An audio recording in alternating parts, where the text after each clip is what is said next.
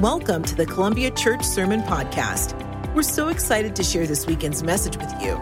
We hope it encourages you, inspires you, and helps you grow in your faith as a whole life disciple. Enjoy the message. I used to love that show, Deal or No Deal. Did anybody watch that show back in the day? Yeah, I mean, I loved. It was an adrenaline rush to pick your case and then try to make a deal to get another case. But I'm positive that I would have never been any good at this game because I played the electronic version at Dave & Buster's, and every time I fail miserably. I am a horrible deal maker, not just evidenced by playing Deal or No Deal, but evidenced by multiple stories and situations in my life. I usually am too gullible. I take the quick part of the deal, and I usually get the raw side of the stick, the short side of the stick. It usually never works out for me. One of the funniest ones, or the most prominent one in my mind, is when I was on the bus as a first grader. I was a bus riding kid. Anybody ride the bus as a kid? Yeah? We live too close to the school now, so we can't ride the bus. So I'm really sad that my kids are going to miss out on that experience, because that's where I completely lost all my innocence in life. I learned everything my mom wanted me to never know, I learned on the bus. And I lived in a small county, population-wise, but a large county mass-wise. And so there wasn't a lot of people, so there wasn't a lot of buses. So from where I lived to get to the school was a 45-minute to an hour drive twice a day.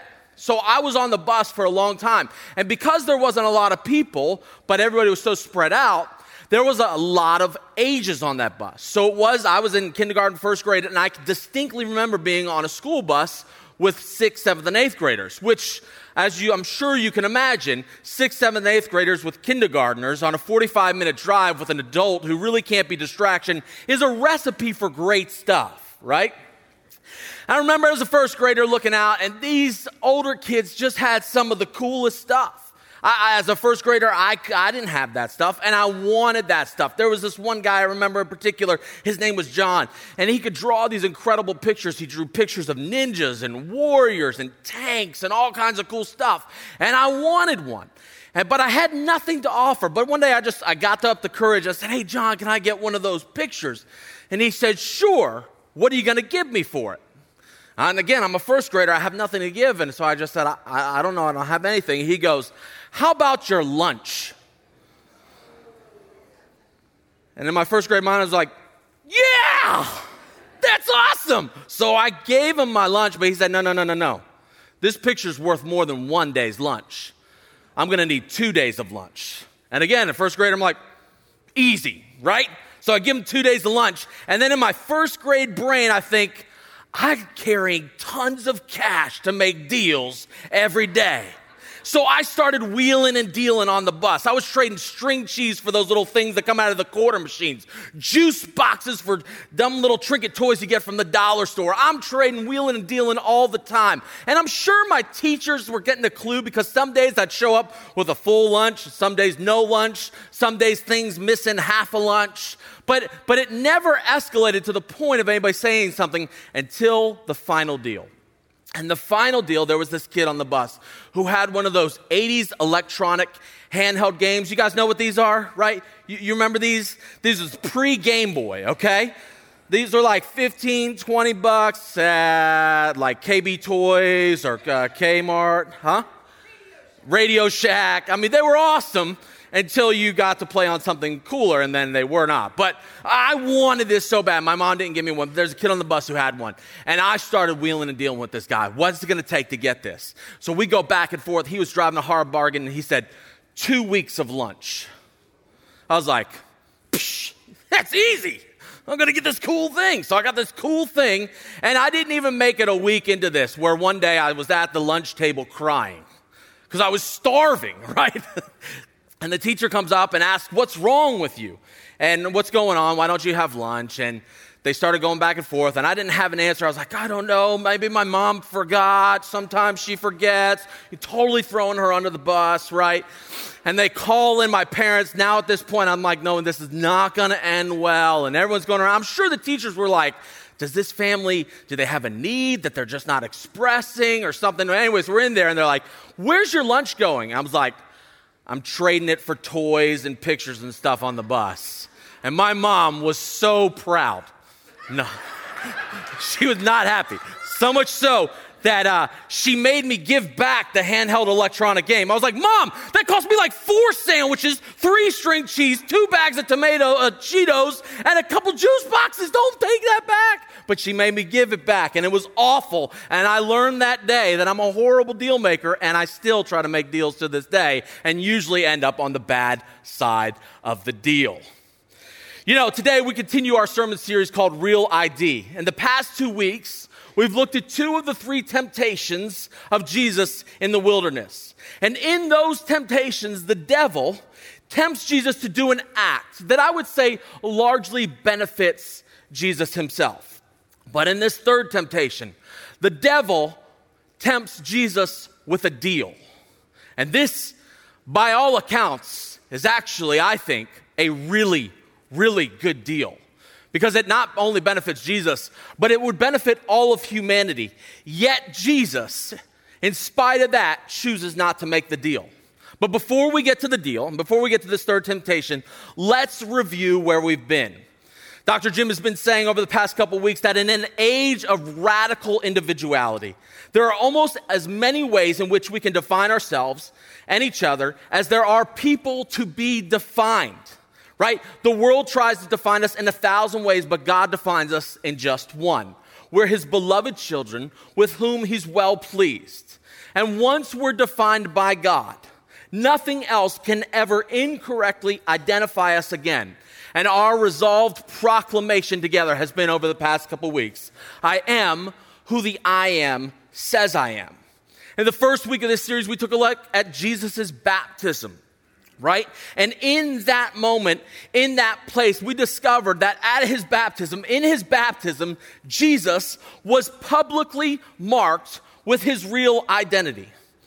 The Father came down, or the voice of the Father came out, and Jesus' real ID for all to hear was that he was the beloved Son of the Heavenly Father. And we talked about what that meant. And what that means for us when we choose to follow Jesus, when we're baptized, that in our baptism, something miraculous happens. In your baptism, in my baptism, we are publicly marked with our real ID. And our real ID is that we're beloved children, sons and daughters of the Heavenly Father. And there is no other identity than your real ID in Christ once you've chosen to follow Christ. And so we see in the story that as soon as Jesus is baptized, publicly marked for all to hear that he is the Son of the Most High God, the Heavenly Father, then he goes into the desert. Remember, the next chapter, he goes into the desert, and immediately following a 40-day fast, he's attacked by the enemy, the devil, Satan, who attempts to supplant Jesus' real ID. He attempts to get him to question his ID, to be confused about who he is. And now the first 2 temptations, they begin with Satan saying, if you are the Son of God. I was reading over that all this week, and it caused me to stumble upon this question that I've never asked before. Maybe you have, I don't know. But I found this question in my studying and my praying, and my question was this: did Satan know who Jesus really was? See, we read the story in hindsight, and all the dots are connected, and all the puzzle pieces are together. But if you read it with fresh eyes, if you read it with a fresh perspective, I question, and maybe you will too as you read it, did Satan know who Jesus was? Did he really know that he was the Logos, the 3rd person of the Trinity?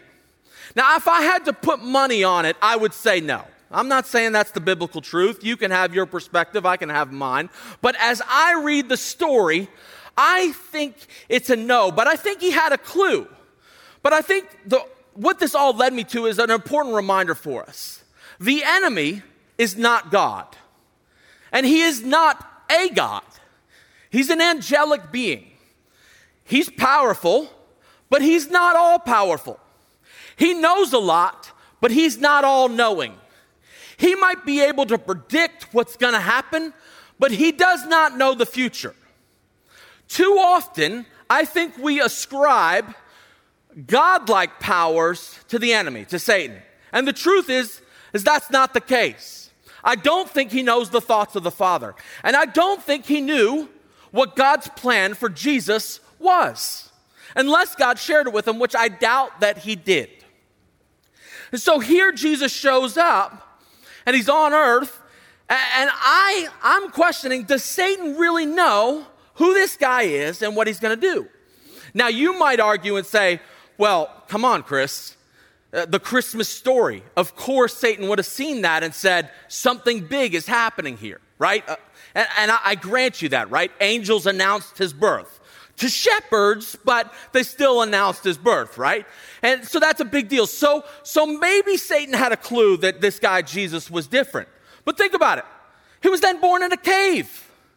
Now, again, you read that and you're like, but it was a humble beginning and it's an awesome story the way that God did it. Yes, but in the moment, if you're the enemy looking at this going, who's this guy now born in a cave?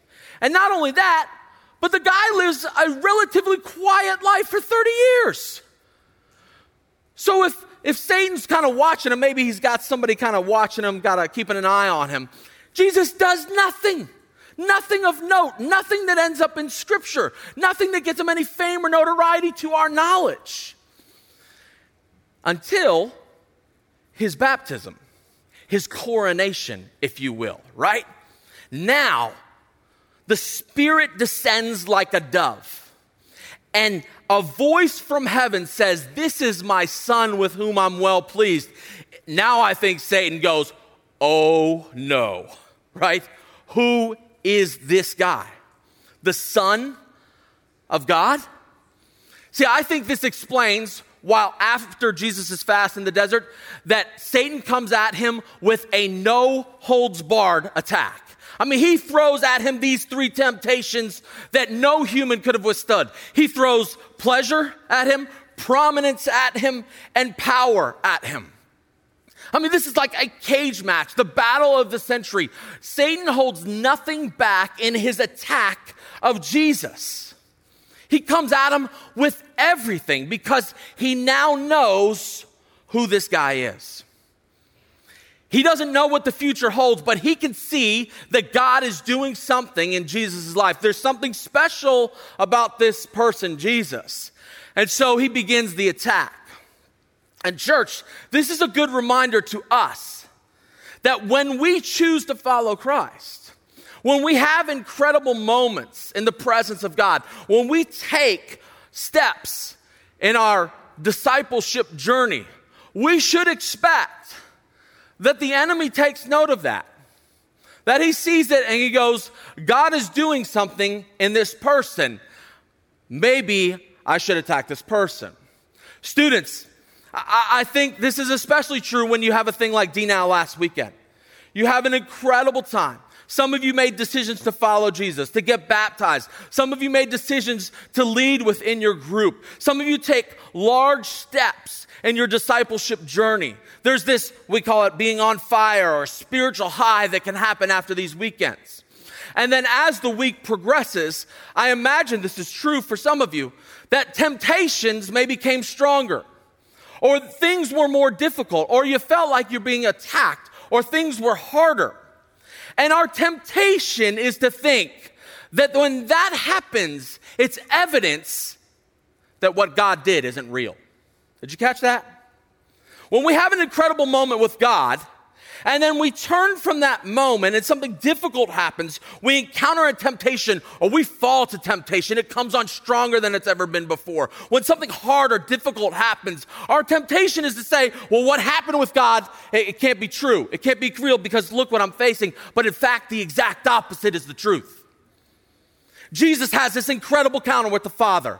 It's his coronation ceremony. Everyone knows who he is. The Father affirms him in front of everybody. And you think he'd walk out and be on high, everything would go great. But instead, the enemy takes that as note and says, I got to attack that guy. And the same is true for us. When you're in these moments, when you decide to make a move for Jesus, when you take big steps in your discipleship journey, and you face adversity, attack, temptation, use that as evidence. Take note of that as evidence that what God did was real, was true. And this is evidence that the enemy doesn't want that to come to fruition, right? And that's what happens to Jesus. He has this incredible moment. He turns from it and faces these temptations. And knowing that that is true for Jesus, and it's true for you, let's look at how Jesus handles this third temptation, this power temptation, where Satan is going to attempt to make a deal with Jesus that would lead Jesus to ground his identity in power.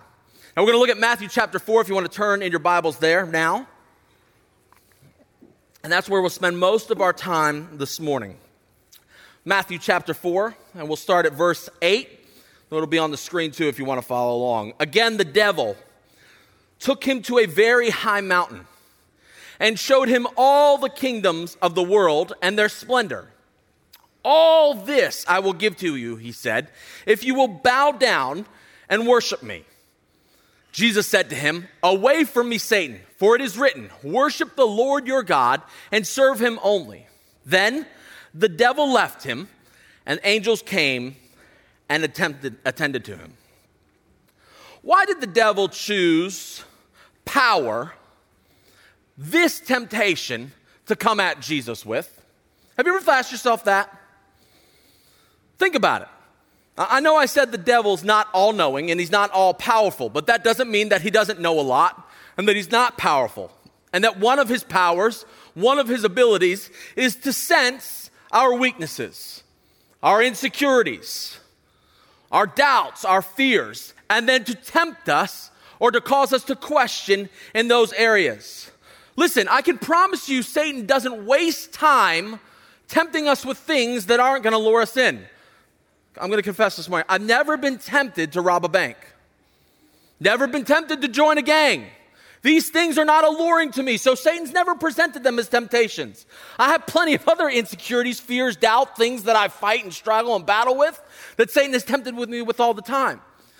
But Satan's not like throwing temptations at the wall saying, oh, that one didn't stick, that one didn't stick, let's try this one, right? Satan has some power, the enemy has some power to sense where our weaknesses are, where our fears, our insecurities, our doubts are. So think about it. Why did he come at Jesus with this temptation? Now, for those of you who under prioritize Jesus' humanity, this might make you a little squeamish, what I'm about to say. If for you, Jesus is more deity than he is humanity, then you might struggle with what I'm about to say. But we firmly believe that Jesus was fully God and fully human, that he had the full experience of humanity while still being divinity. But I would say in this story, all stories, but this one in particular, be careful not to over-spiritualize Jesus. Be careful not to remove his humanity from him. Because I think the precondition for the temptation, this third temptation, I think the precondition was success.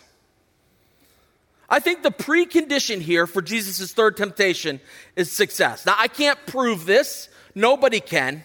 But I think Jesus is at a low point. He's weak and he's tired and he's being attacked. And I wonder if he began to contemplate all that was ahead of him. The task that the Father had called him to rescue humanity. And I wonder if he began to question if he could do it. Could he make it happen? Could he pull it off? Could he withstand the rejection, the hate? Could he withstand the crucifixion? I wondered if he began to doubt whether or not his humanity would be able to pull through this. If Jesus was fully human, then he surely did. Because any human will tell you we feel these same things, especially coming up against a huge task, right? And here comes the devil with a sweet deal to guarantee Jesus' success. Jesus' success is that all the kingdoms of the world would bow before him, that every knee would bow and every tongue confess that Jesus is Lord, that the devil would be defeated and all would know the name of Jesus. The devil offers him that deal right here. It's a guaranteed means to that end. And also catch what's different about this temptation. The first two temptations, Satan comes in and he says, if you are the Son of God, turn these stones into bread. If you are the Son of God, jump from this high point on this temple. But in this temptation, that's missing. I wonder why. Perhaps it is that Satan is no longer speaking to an insecurity or a fear or a doubt, but now he's speaking to a sense of entitlement. Like, okay, since you are the Son of God, here's what you're entitled to. All the kingdoms of the world. And here is a quick way to get it. In this third temptation, he doesn't use the if you are the Son of God. I think Satan is trying to use Jesus' identity as a Son of God to make him feel entitled, to say, well, since you're the Son of God, here's what you're after, come and take it. Church, sometimes the enemy tempts us by causing us to question or to doubt. But sometimes temptation comes in the sense of entitlement. Well, we begin to think, I am this person. I am a son or daughter of God. I'm entitled to this. I am right. I know the way, the truth, and life. Or I know God's going to forgive me. And our entitlement can get us in just as much trouble as our insecurity or our doubt or our questioning our identity. Now listen, while Jesus, he is the Son of God, he's entitled to all those kingdoms. This is not the way that he wants to get there. The ends is right, perhaps, but the means is wrong. This is Jesus using power, shaking hands with the devil, shaking hands with power in order to accomplish his plans. This would be Jesus choosing to bypass the hard work of serving, loving, giving, investing, waiting, hurting, and instead kissing the ring of power and getting what he wants. Using positional authority to accomplish God's will as opposed to God's way of accomplishing God's will. But Jesus rejects this, and he rejects it in a powerful, powerful way. I had a good friend growing up who was a borderline kleptomaniac. You know what a kleptomaniac is? Someone who, it's a mental disorder that you just feel the need to steal all the time. Sometimes things of value, sometimes things of no value. But it's a real thing. And I legit am saying, I'm not being facetious. He was borderline kleptomaniac. And he stole a lot of things all the time. I mean, I'm just, like, he would come in your house and you'd be like, where's my shoes? Oh, hey, buddy, those are nice shoes. Those aren't yours, right? And he'd always be apologetic. But sometimes he would invite me to steal with him. And my moral compass was strong enough that I was able to decline almost every time. See, you know, when the ends is right, you just, sometimes, you're tempted. So we're building this fort. Our backyards are big enough and nice enough. There's enough trees. And we want to build a fort. But we didn't have the construction supplies. But we grew up in a fast-growing community, and so there was a construction site on the corner of every street. And so my friend pitched the idea that what if we just went to those construction sites and stole the scraps out of the dumpster? I'm like, that's not even stealing. That's trash, right? So we went and we got the scraps. But the problem is, you can't build a real fort with scraps, right? You need some nicer pieces. So then he kind of said, well, what if we get the stuff that's laying near the dumpster, right? Because, you're like, it's not in the dumpster, but it's next to the dumpster. So it's probably going to go in the dumpster, right? And I'm like, that's not a bad, let's do it, right? So we get those things. We're always doing this like at 5, 6, 7, 8 p.m., 9, 10 p.m., when anyone would like to catch us. We'd wear, it was bad. We wore all black, ski mask, it was awful. But anyways, so we did this, but we weren't stealing, right? I mean, that was just, it was just fun. So anyways, then one day we needed a ladder. We didn't have a ladder, but this one construction site had built a ladder out of scraps, and it was laying on the ground. And so he said, well, it's scrap wood that I don't think they're using any longer, so let's grab it. And I was like, scrap wood laying on the ground? Yeah, that works. So we grabbed the ladder, right? Then one day we're over there, and he's like, we need a Sawzall. I was like, all right, Sawzall. He's like, there's one in this unlocked truck. It's lunchtime, but the truck is next to the dumpster. I was like, my moral compass was like, ding, ding, ding, ding, ding, ding, ding. That's going to be a no for me, right? It was clear, that clearly crossed a line for me. We had moved from like sort of maybe kind of stealing, we could get away with it, to like larceny, right? And I clearly knew that I would get in trouble for that, right? My sense is that most of us read this last temptation of Jesus, and we think to ourselves, clearly Jesus isn't tempted by this. Worship the devil? Come on. Jesus would never. And so I think we're prone to underestimate how tempting this temptation would have been to Jesus. Let's look at it again. In Matthew 4:8, all this I will give you, he said, if you will bow down and worship me. Now this obviously, as we think of it, this crosses a line for Jesus, right? I mean, Jesus, he is God. How can he worship him?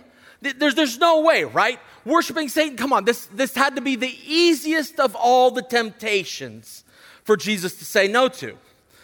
But I don't think we fully appreciate or fully maybe understand what's happening here. Let's break it down. The word worship in Greek, prosakonesis, comes from the root word prosakunao. It literally means to kiss the ground when prostrating before a superior. Many commentators and scholars agree that Satan is not asking Jesus to worship him as a god, but to acknowledge him as an overlord, to submit to him as the prince of the world, to kiss the ring, as it were, to kiss the ground he stands on. I mean, think about it. Surely Satan knows he's not going to get Jesus to worship him as God. That's completely illogical. Satan knows he's not God. He probably figured out that Jesus is God. He's not, it just doesn't make sense to look at this and say he wanted him to worship him as a God. But to kiss his ring of power, to bow before him and acknowledge him as the overlord, that makes a whole lot more sense, doesn't it? You see, think about it. Scripture clearly teaches and indicates that Satan, at least for the time being, is the prince of this world. That he is the God of this age. And that this world is under his control. Why would this be so tempting, might you ask? If Satan gives all the kingdoms of the world to Jesus and all their splendor, does it not stand to reason that all the evil that would have happened for almost the last 2,000 years from that moment to now would have ceased to exist? If Jesus simply kisses the ring, all the kingdoms of the world are now in his hands. No more crusades. No more Black Plague. No more Holocaust.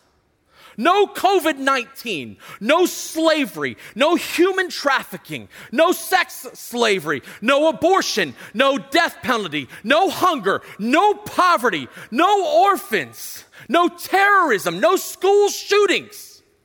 As I read this, and maybe I'm wrong, but I don't think so. If Jesus makes this deal, it's all over. All the kingdoms are his. Satan gives control of this world and all their kingdoms to Jesus. And Jesus, simply by bowing before Satan, pledging his allegiance to acknowledge him as overlord, Jesus saves and stops all the evils that are to come. Nobody in history would ever know except for the Father. And come on, Jesus would know that it was a game. He's just satisfying this tyrant. He doesn't really believe what he's done. He's just making a deal because the ends is so good. Were it you in this situation, were it me, would you not look at this deal and go, that's a really good deal? I mean, seriously, that's a really good deal. You might not be tempted to think this, but I might be tempted to think, this is a God deal. Because this is God's will. That these things would come under Jesus' control. That every knee would bow and every tongue confess that Jesus, this gets us there a lot faster and cuts out a lot of the pain and the hurt and the hate that would happen in between. Yet with all this in mind, Jesus still chooses to reject power as an identity to wear. He chooses to reject power as a means to his end.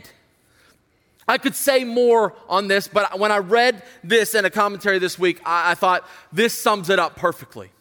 The danger is greatest when the ends sanctify the means. Nowhere is homage to Satan more common than in connection with sacred causes, the interest of truth, righteousness, and God. Nothing tests purity of motive so thoroughly as temptations of this class. Christ was proof against them. But here's the thing.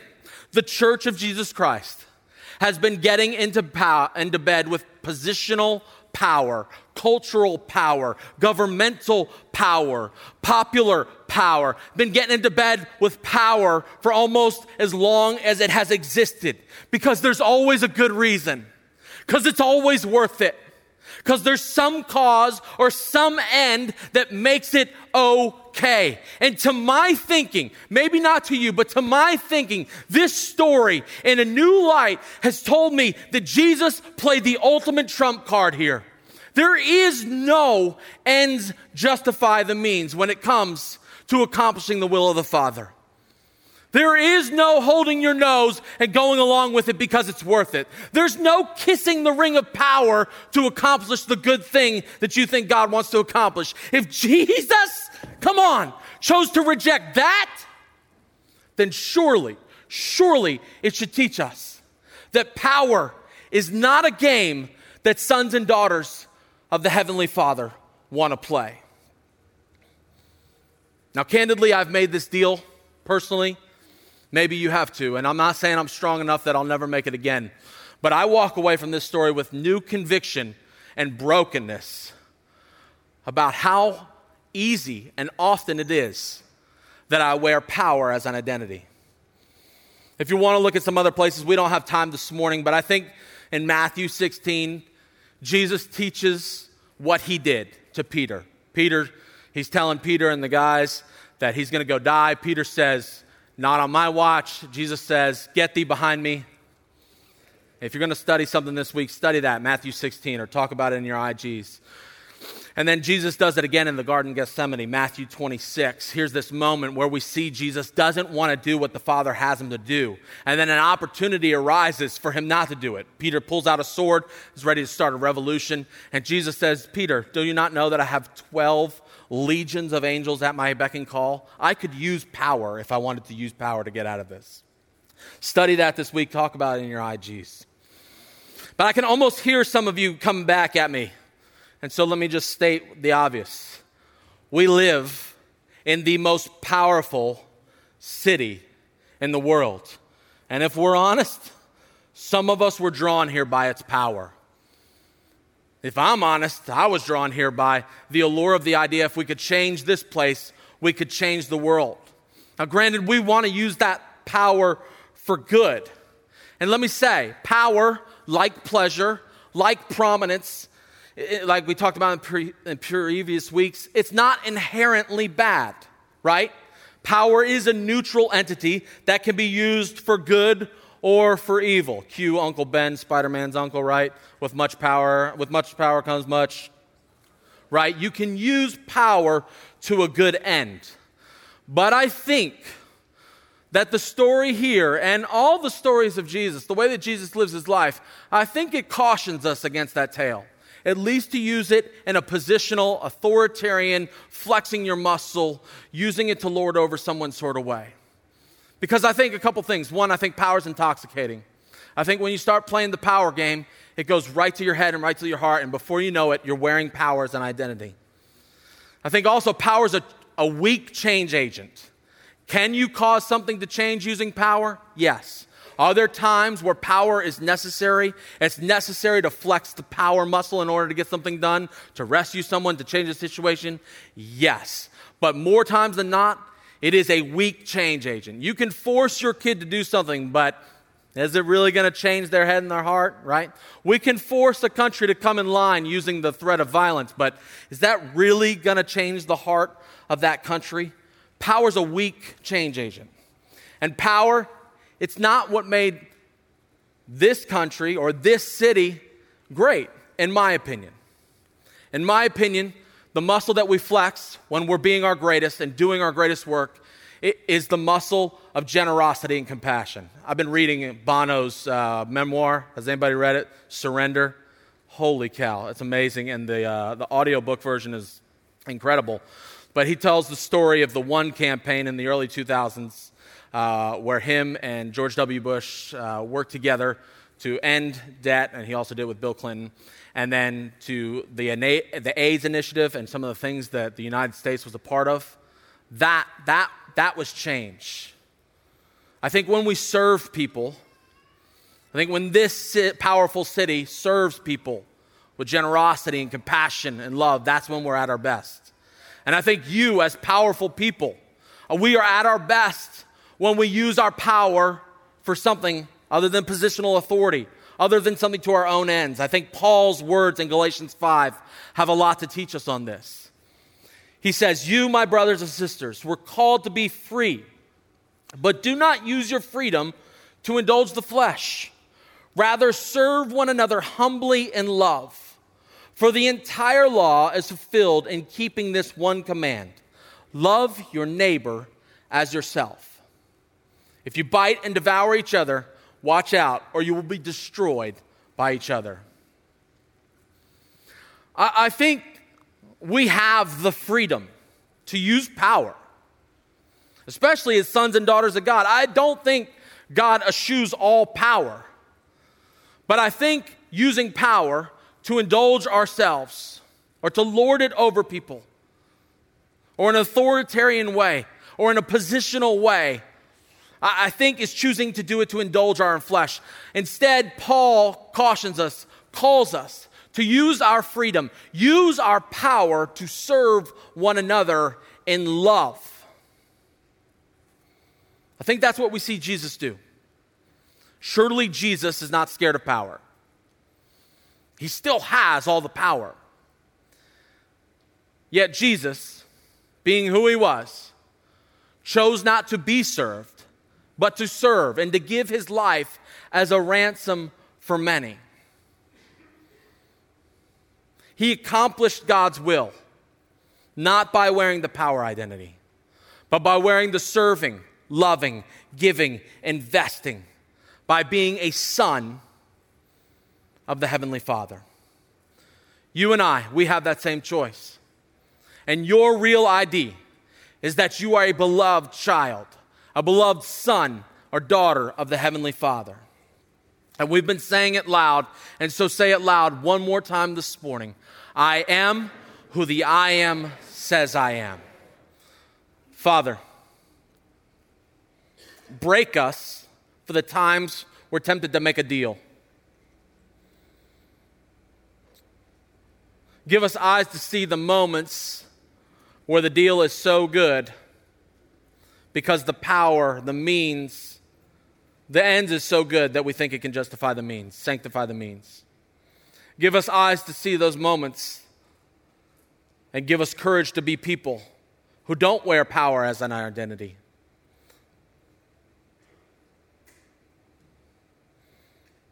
But who clearly